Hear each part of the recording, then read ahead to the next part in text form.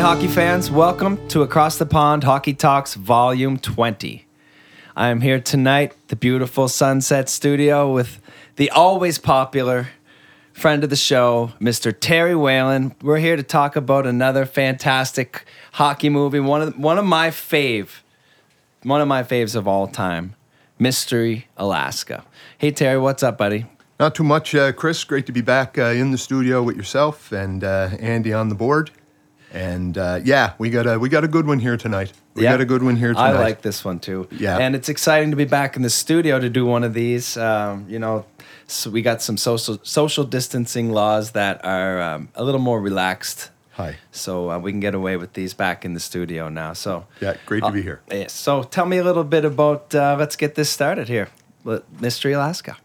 Well, if sudden death was the diehard of hockey movies, then Mystery Alaska is, if the poster is to be believed, the Rocky of hockey movies. It's a pros versus Joes story, set in Mystery Alaska, a drinking town with a hockey problem. The LA Times called it Northern Exposure meets the longest yard. Accurate. But when we look at the people involved, it's really more picket fences meets Mighty Ducks. This is a good hockey movie, Chris. It's not without its flaws, which caused it to be by far the least successful movie that we've looked at here on the show. And given the amount of talent involved, that's something to unpack. However, the things this movie gets right about the game, and about what the game can mean to people and communities, that makes it a fun watch. I couldn't agree more. It's such a fun movie. Okay, to start, is there actually a town called Mystery Alaska? And did the NHL ever travel there for real? No, sir. This movie is entirely fictitious, location included. The writers took some inspiration from two actual events. In 1923, then heavyweight champ Jack Dempsey was convinced to hold a title fight, not in New York or Chicago, but in the back of beyond town of Shelby, Montana. Also, the 1905 Dawson City Nuggets, who challenged for the Stanley Cup that year and traveled over 6,500 kilometers in 3 weeks by dog sled, boat, and train to Ottawa to meet the Senators. The Nuggets lost 9-2 and 23-2. So a story idea was there. What if a small-town team in the hinterlands hosted an NHL team?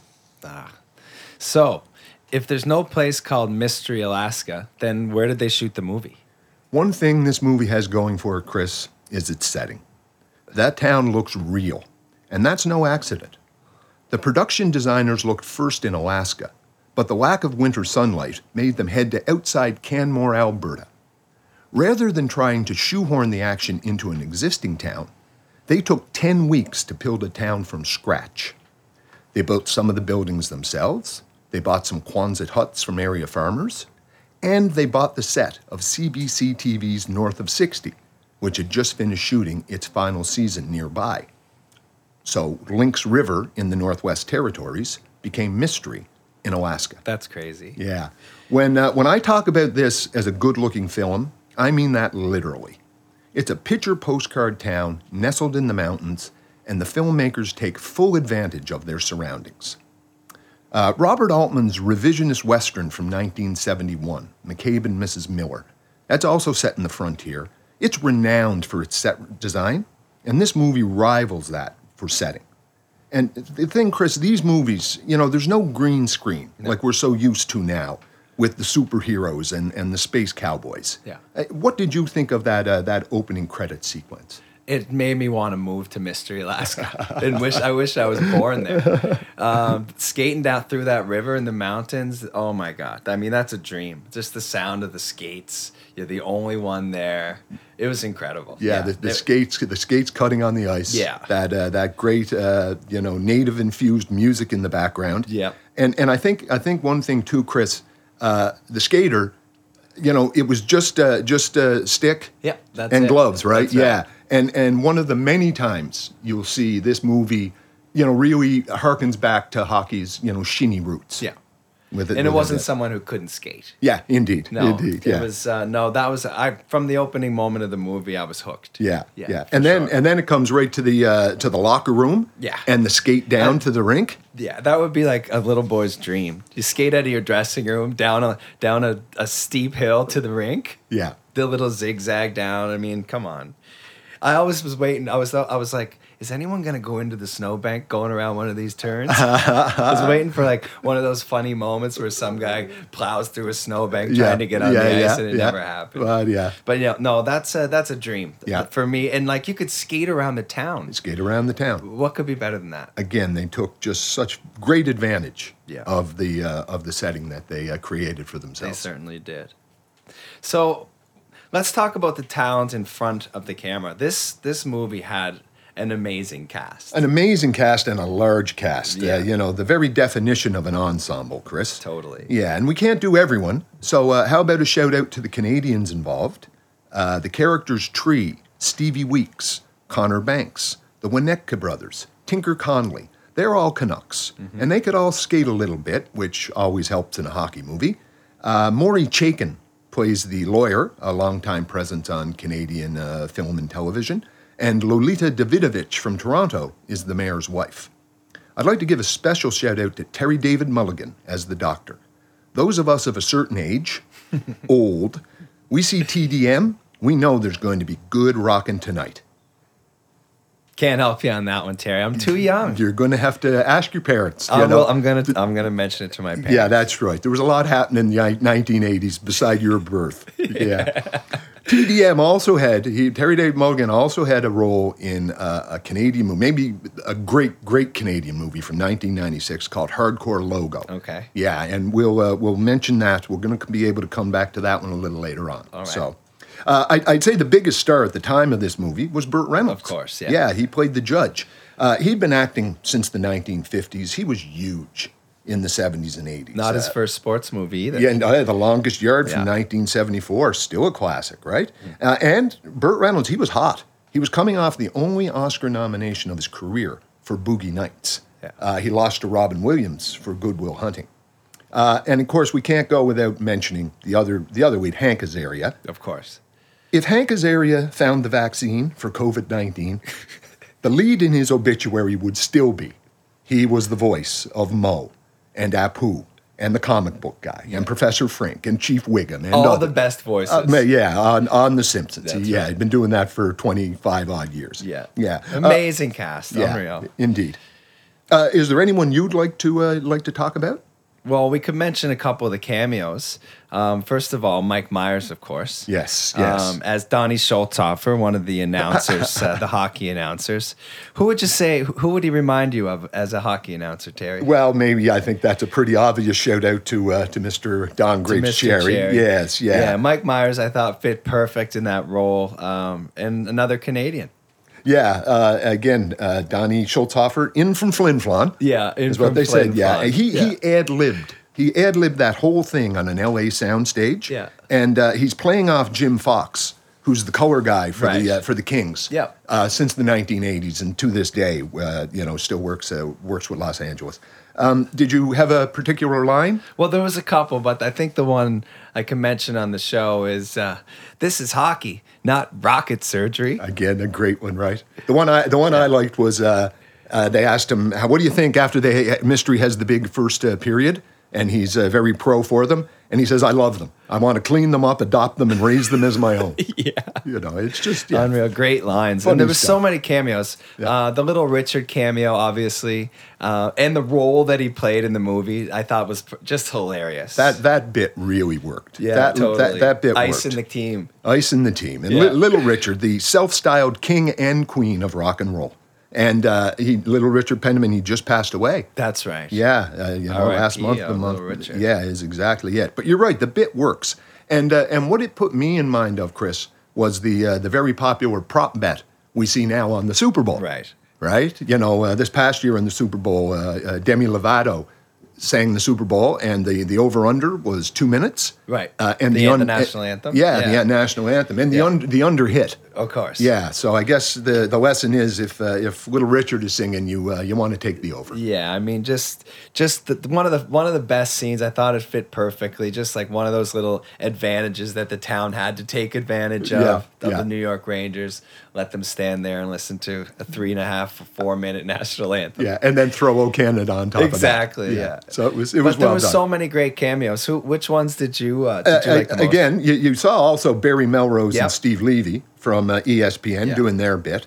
Doug McLeod was the play-by-play man for the Mystery Rangers game. He was with the Penguins for a couple of years in the 1980s, 1990s. He spent the last 20 years at Minnesota calling Golden Gopher games for the university, NCAA. Yeah. And also, of course, now the play-by-play guy, it was, and the color guy was Phil Esposito. Yeah.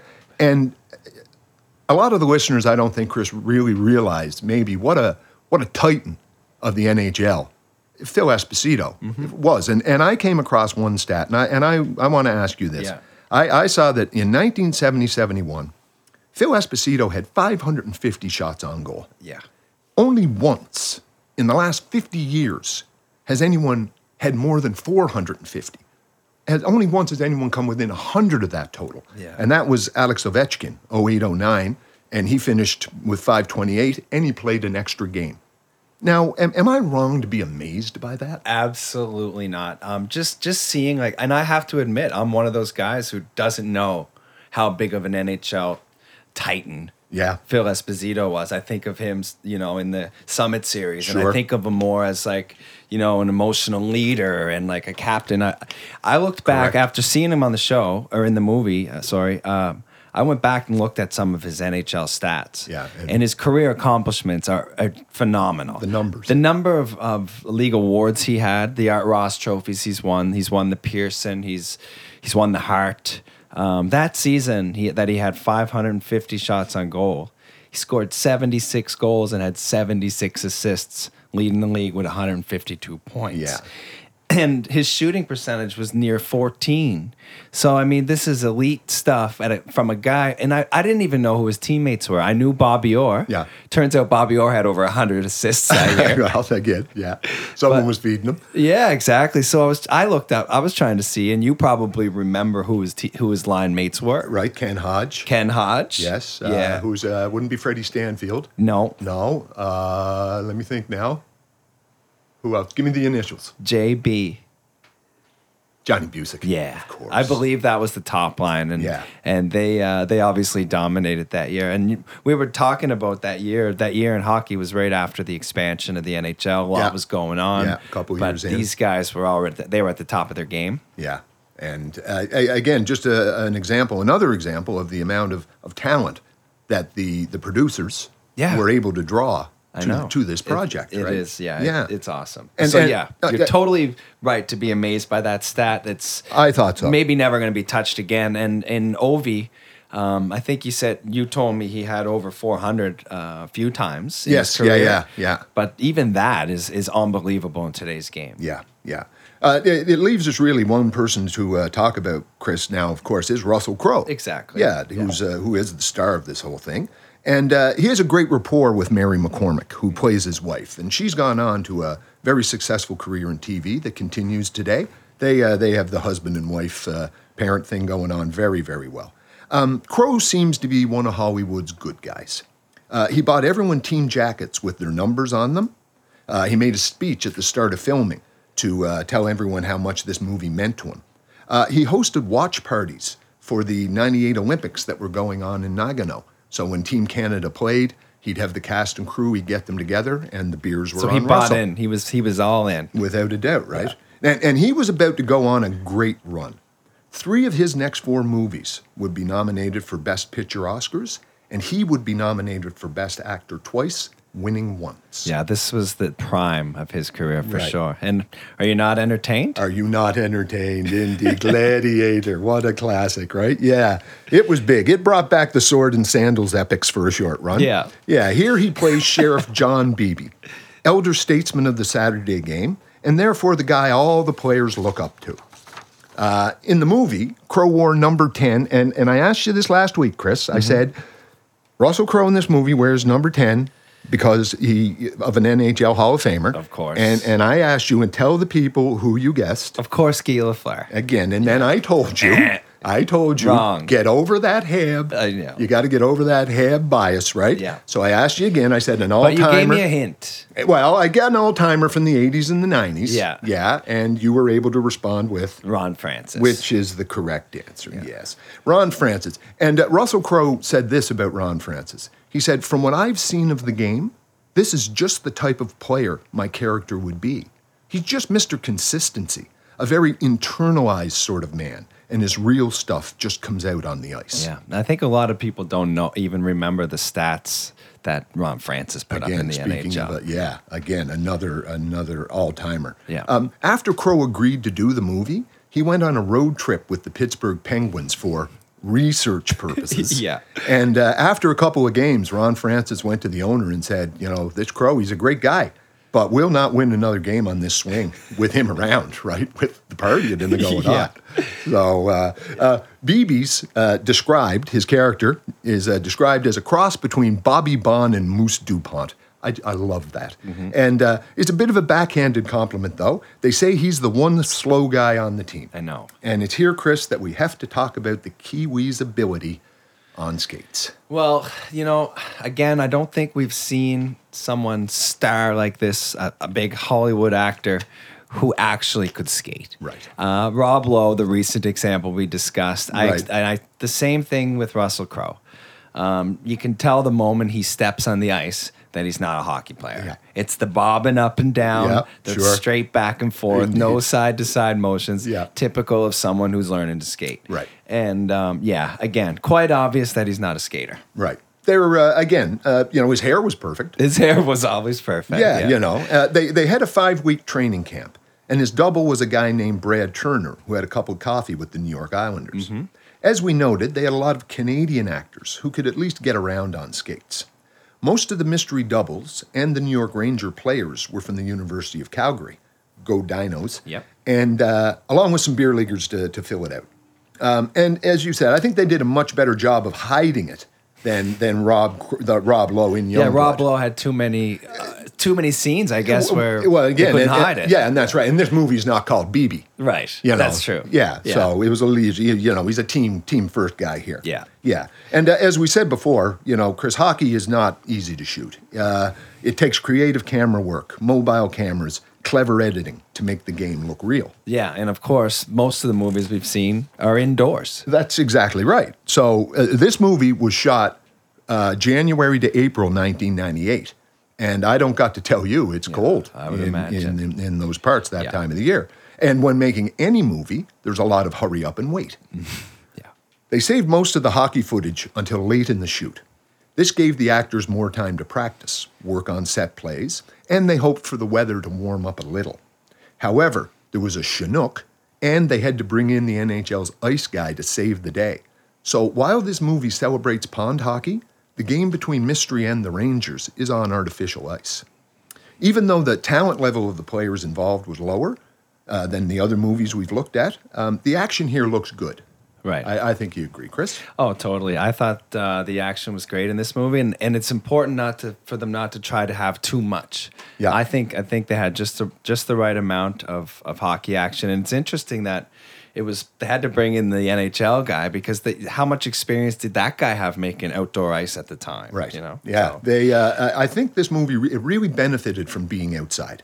And again, it got the little things right. Right. When the team came onto the ice, who was the first player on the ice? The goalie. Yeah, it wasn't Russell Crowe. No. Right, because the Hollywood star doesn't come first, the goalie comes first. comes first. Yeah. And like you said, he was a team guy. Yeah, and and again, when they start that Saturday game, they toss sticks. Yeah, exactly. Right, they toss sticks, and they have a bully to start.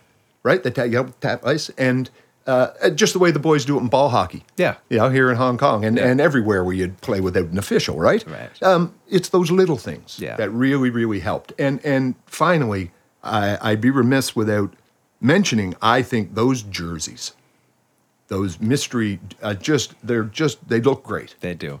The whole movie looked great. The whole movie looked great. And you were right to say. And the best part, I really loved Russell Crowe's helmet. He had the old Jofa. That was one of the best parts of the movie. Yeah, that's right. It had the old school aesthetic. It did for sure. Yeah. So let's talk a little bit about the New York Rangers. Aye. So obviously, the New York Rangers came to play. Did the NHL actually give support to this movie? Yeah, well, we had the Pittsburgh Penguins in sudden death, and we have the same man to thank for the use of the New York Rangers. Howard Baldwin at the time still owned the Pens. As such, he was able to convince the league to allow the Rangers to be used, and they held out hope that some of the players would be involved in the production. But that didn't happen. No, they weren't able to. Unfortunately. No, the script's conceit of having an NHL team stop by mid-season, that couldn't be worked out in real life. No. They tried to get the real Rangers involved. The helicopter scene, maybe a couple of on-ice cameos.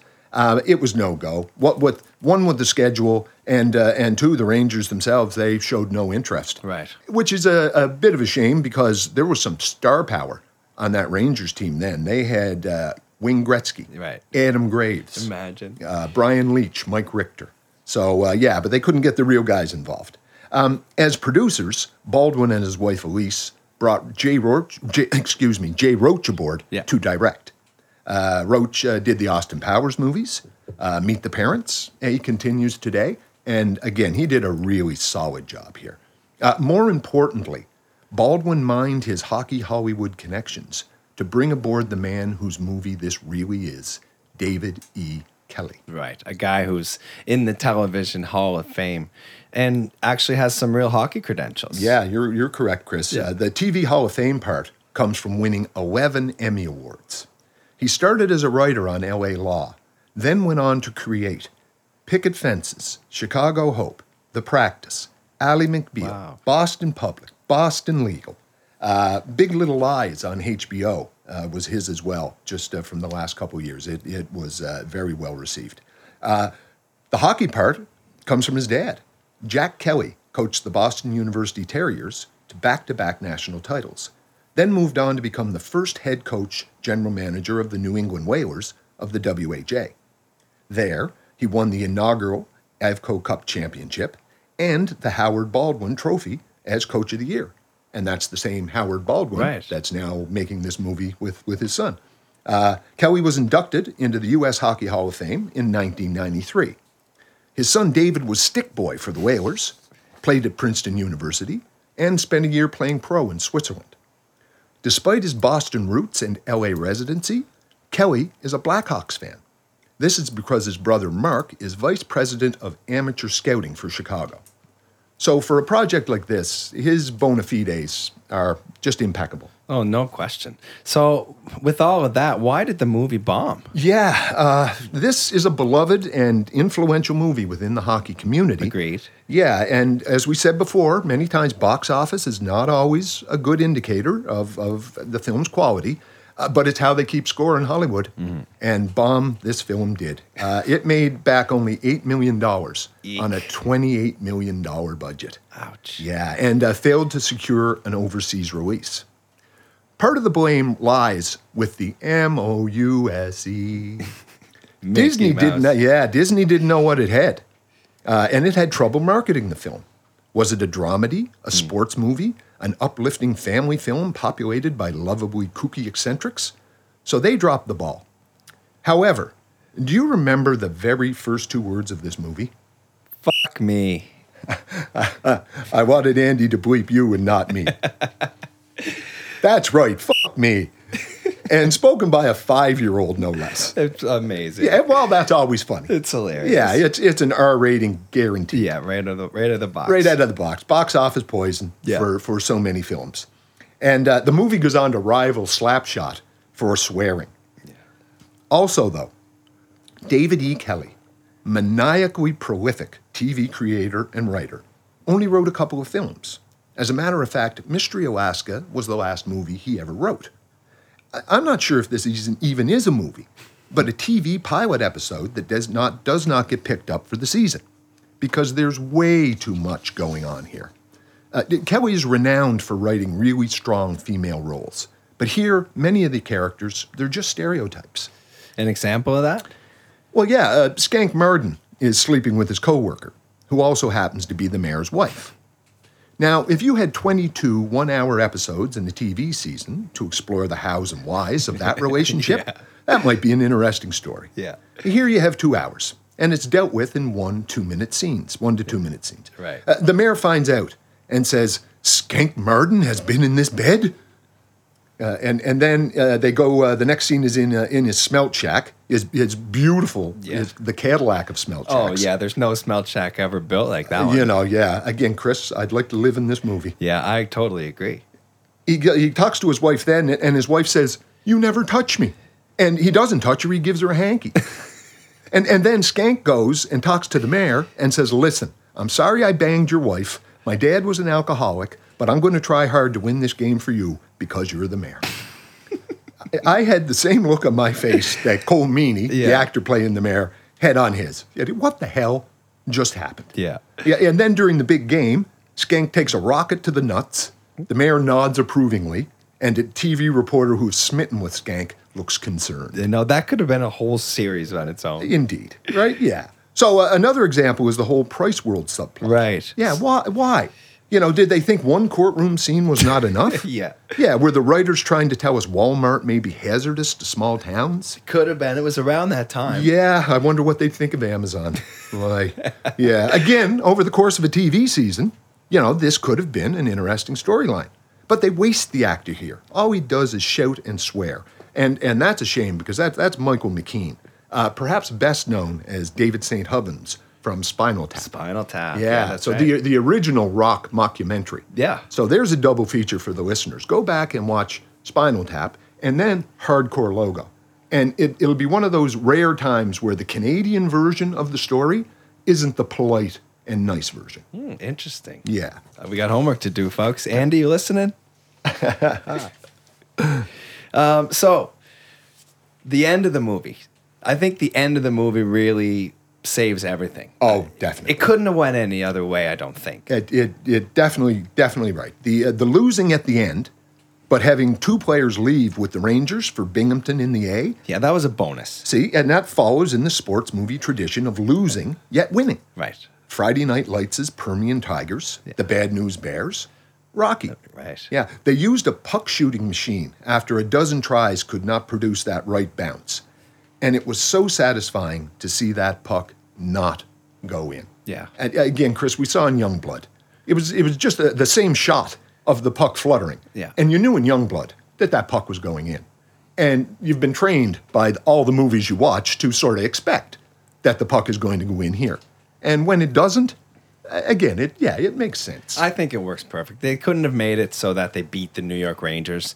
They tried everything they could, but when push comes to shove, that you have to lose to the New York Rangers just to kind of make it not realistic, but yeah, but a dab. A dab. Just a dab. A dab of realism. is a good word. Yeah. Well so put. I couldn't agree more. And the shot, it was perfect. But as soon as it hit the upper part of the crossbar, you knew where that puck was going to end. You know it wasn't going in. Yeah, it wasn't going in. So what about the legacy, Terry? Where does this movie stand? Well, at first, I thought this movie's legacy was obvious. Outdoor NHL games. Yeah. However, while I've no doubt the optics of this film helped the NHL embrace outdoor hockey, there was another event that had much more influence on their decision to start playing outside. And what event was that? Well, the first outdoor NHL game of the modern era was a one-off, held in the parking lot of Caesars Palace in Las Right. Vegas on September 27th, 1991. The preseason matchup saw the Kings beat the Rangers 5-2. However, credit for the sudden surge in outdoor hockey goes not to the NHL, but to the NCAA. Correct. Yeah, the Cold War in October 2001. The University of Michigan Wolverines at Michigan State. The game was at Spartan Stadium, and it set a then record for the largest crowd to watch a hockey game, over 75,000. That's crazy. Yeah, I'd say NHL bigwigs saw that attendance number and immediately starting asking, how do we get in on that? Yeah. It is. That's why I asked you earlier. It's surprising to see that there hadn't been any NHL outdoor games, so they brought in an NHL guy to help with the ice. He had never done it before, probably. Right. Yeah. And like I say, I don't know The NHL gets knocked a lot of times for maybe not being the most forward-thinking league. Yeah. Right? That's another conversation. Yeah, but once they started once they jumped into the outdoor games, they went saw in 75,000. They saw 75, and they went in full force. Because the Heritage Classics, they started in 2003. There have been 5, always between Canadian teams. The first had the Habs beating the Oilers at Commonwealth Stadium. There you go. The Winter Classics started in 2008 with the Penguins beating the hometown Sabres at the Ralph. Right. Yeah. The Stadium Series commenced in 2014 with the Ducks beating the Kings at Dodger Stadium. Every game in those 3 series are the best attended NHL games ever. Yeah. It's not close. And Chris, your opinion on outdoor NHL hockey? Well, it's hard to argue with the fact that they're getting that many fans and the money that they make, and I think it's important to document and have that as part of the history of the game, showing youngsters the outdoor game kind of thing. People in the States maybe who never grew up playing outdoor hockey. Like you said, the first one was in Las Vegas, in a parking lot. Yes. So I think that's really cool. I don't know if these games should be done as regular season games. When the conditions are perfect, I think it's okay. I mean, it's almost like they're playing in a stadium. The ice is perfect. The boards are regulation. The glass is the same. Sure. The sight lines are weird, though. There's like background things. There's glares. It's not built. Those stadiums aren't built for hockey. Right. If it snows or there's a little bit of freezing rain, or I believe there's been rain on a few occasions. Yeah. I think it really affects the outcome of the game. And so that's kind of the downfall of the outdoor games. But I love the fact that you're getting 50 to 70,000 people in a stadium. I'm sure everyone's going to have a fun time no matter what, and it's good for the game. Indeed. For people to do that. But I don't necessarily think it should be an important 2 points. I mean, in the NHL today, it's 2 points are big points. 2 points are big points. So Indeed, that'd be the only downfall. How do you feel about it? Again, never having seen it, it looks good on TV. Yeah. Right? Wouldn't look good watching it in the stadium. That would be my concern. Again, if you're sitting in Spartan Stadium or Commonwealth Stadium, the football players. The Eskimos look kind of small. That's right. When you're in the stand. So, I think... but again, it's the party atmosphere. It's the event. Yeah. And good publicity. Mm-hmm. And lots of money. Lots of money. Yeah. Grow the game. Yeah. Hard to argue with. Hard to argue with that. So, tell me, where do you think the legacy of this movie is, Terry? What is it? Well, I think it's on television, which is only proper, given David E. Kelly's Hall of Fame credentials. Hockey Day in Canada.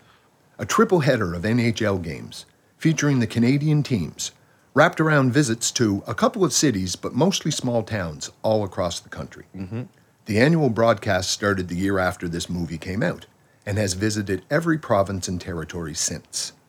The day-long event is the culmination of a week's festivities that took months of preparation to show the host location's best face to the nation. The show traffics in the same nostalgia-laden emotions and simpler times ideals Mystery Alaska promotes. Hockey is more than a game. It's an identity. And at a local level, you can still find the spirit of the game and its outdoor, sticks-in-boys roots. Local heroes, memory lane, stand on guard for thee. Then sit back and watch the best there is play our game. Like Skank Marden said, hockey, it's one of the 2 most fun things to do in cold weather. Terry Whalen, amazing job as usual. Thank you so much for coming in and again, just absolutely destroying the breakdown of this movie. It's awesome. Never a chore, Chris. Never a chore. Lots of fun, and looking forward to it again already. So let's stay tuned. Do you want to say what the next movie's going to be? I can't say that right now. All right. Well, I'll announce that at some point on the podcast. Again, Terry, thank you very much. Thanks, Andy. Thanks, Andy. That was Across the Pond, and that's a wrap. All right, thank you to our amazing sponsors. As always, The Big Bite, Yardley Brothers Beer, Van Naren's Photography, Sunset Studio, Print House Limited, and Asia Sports Tech.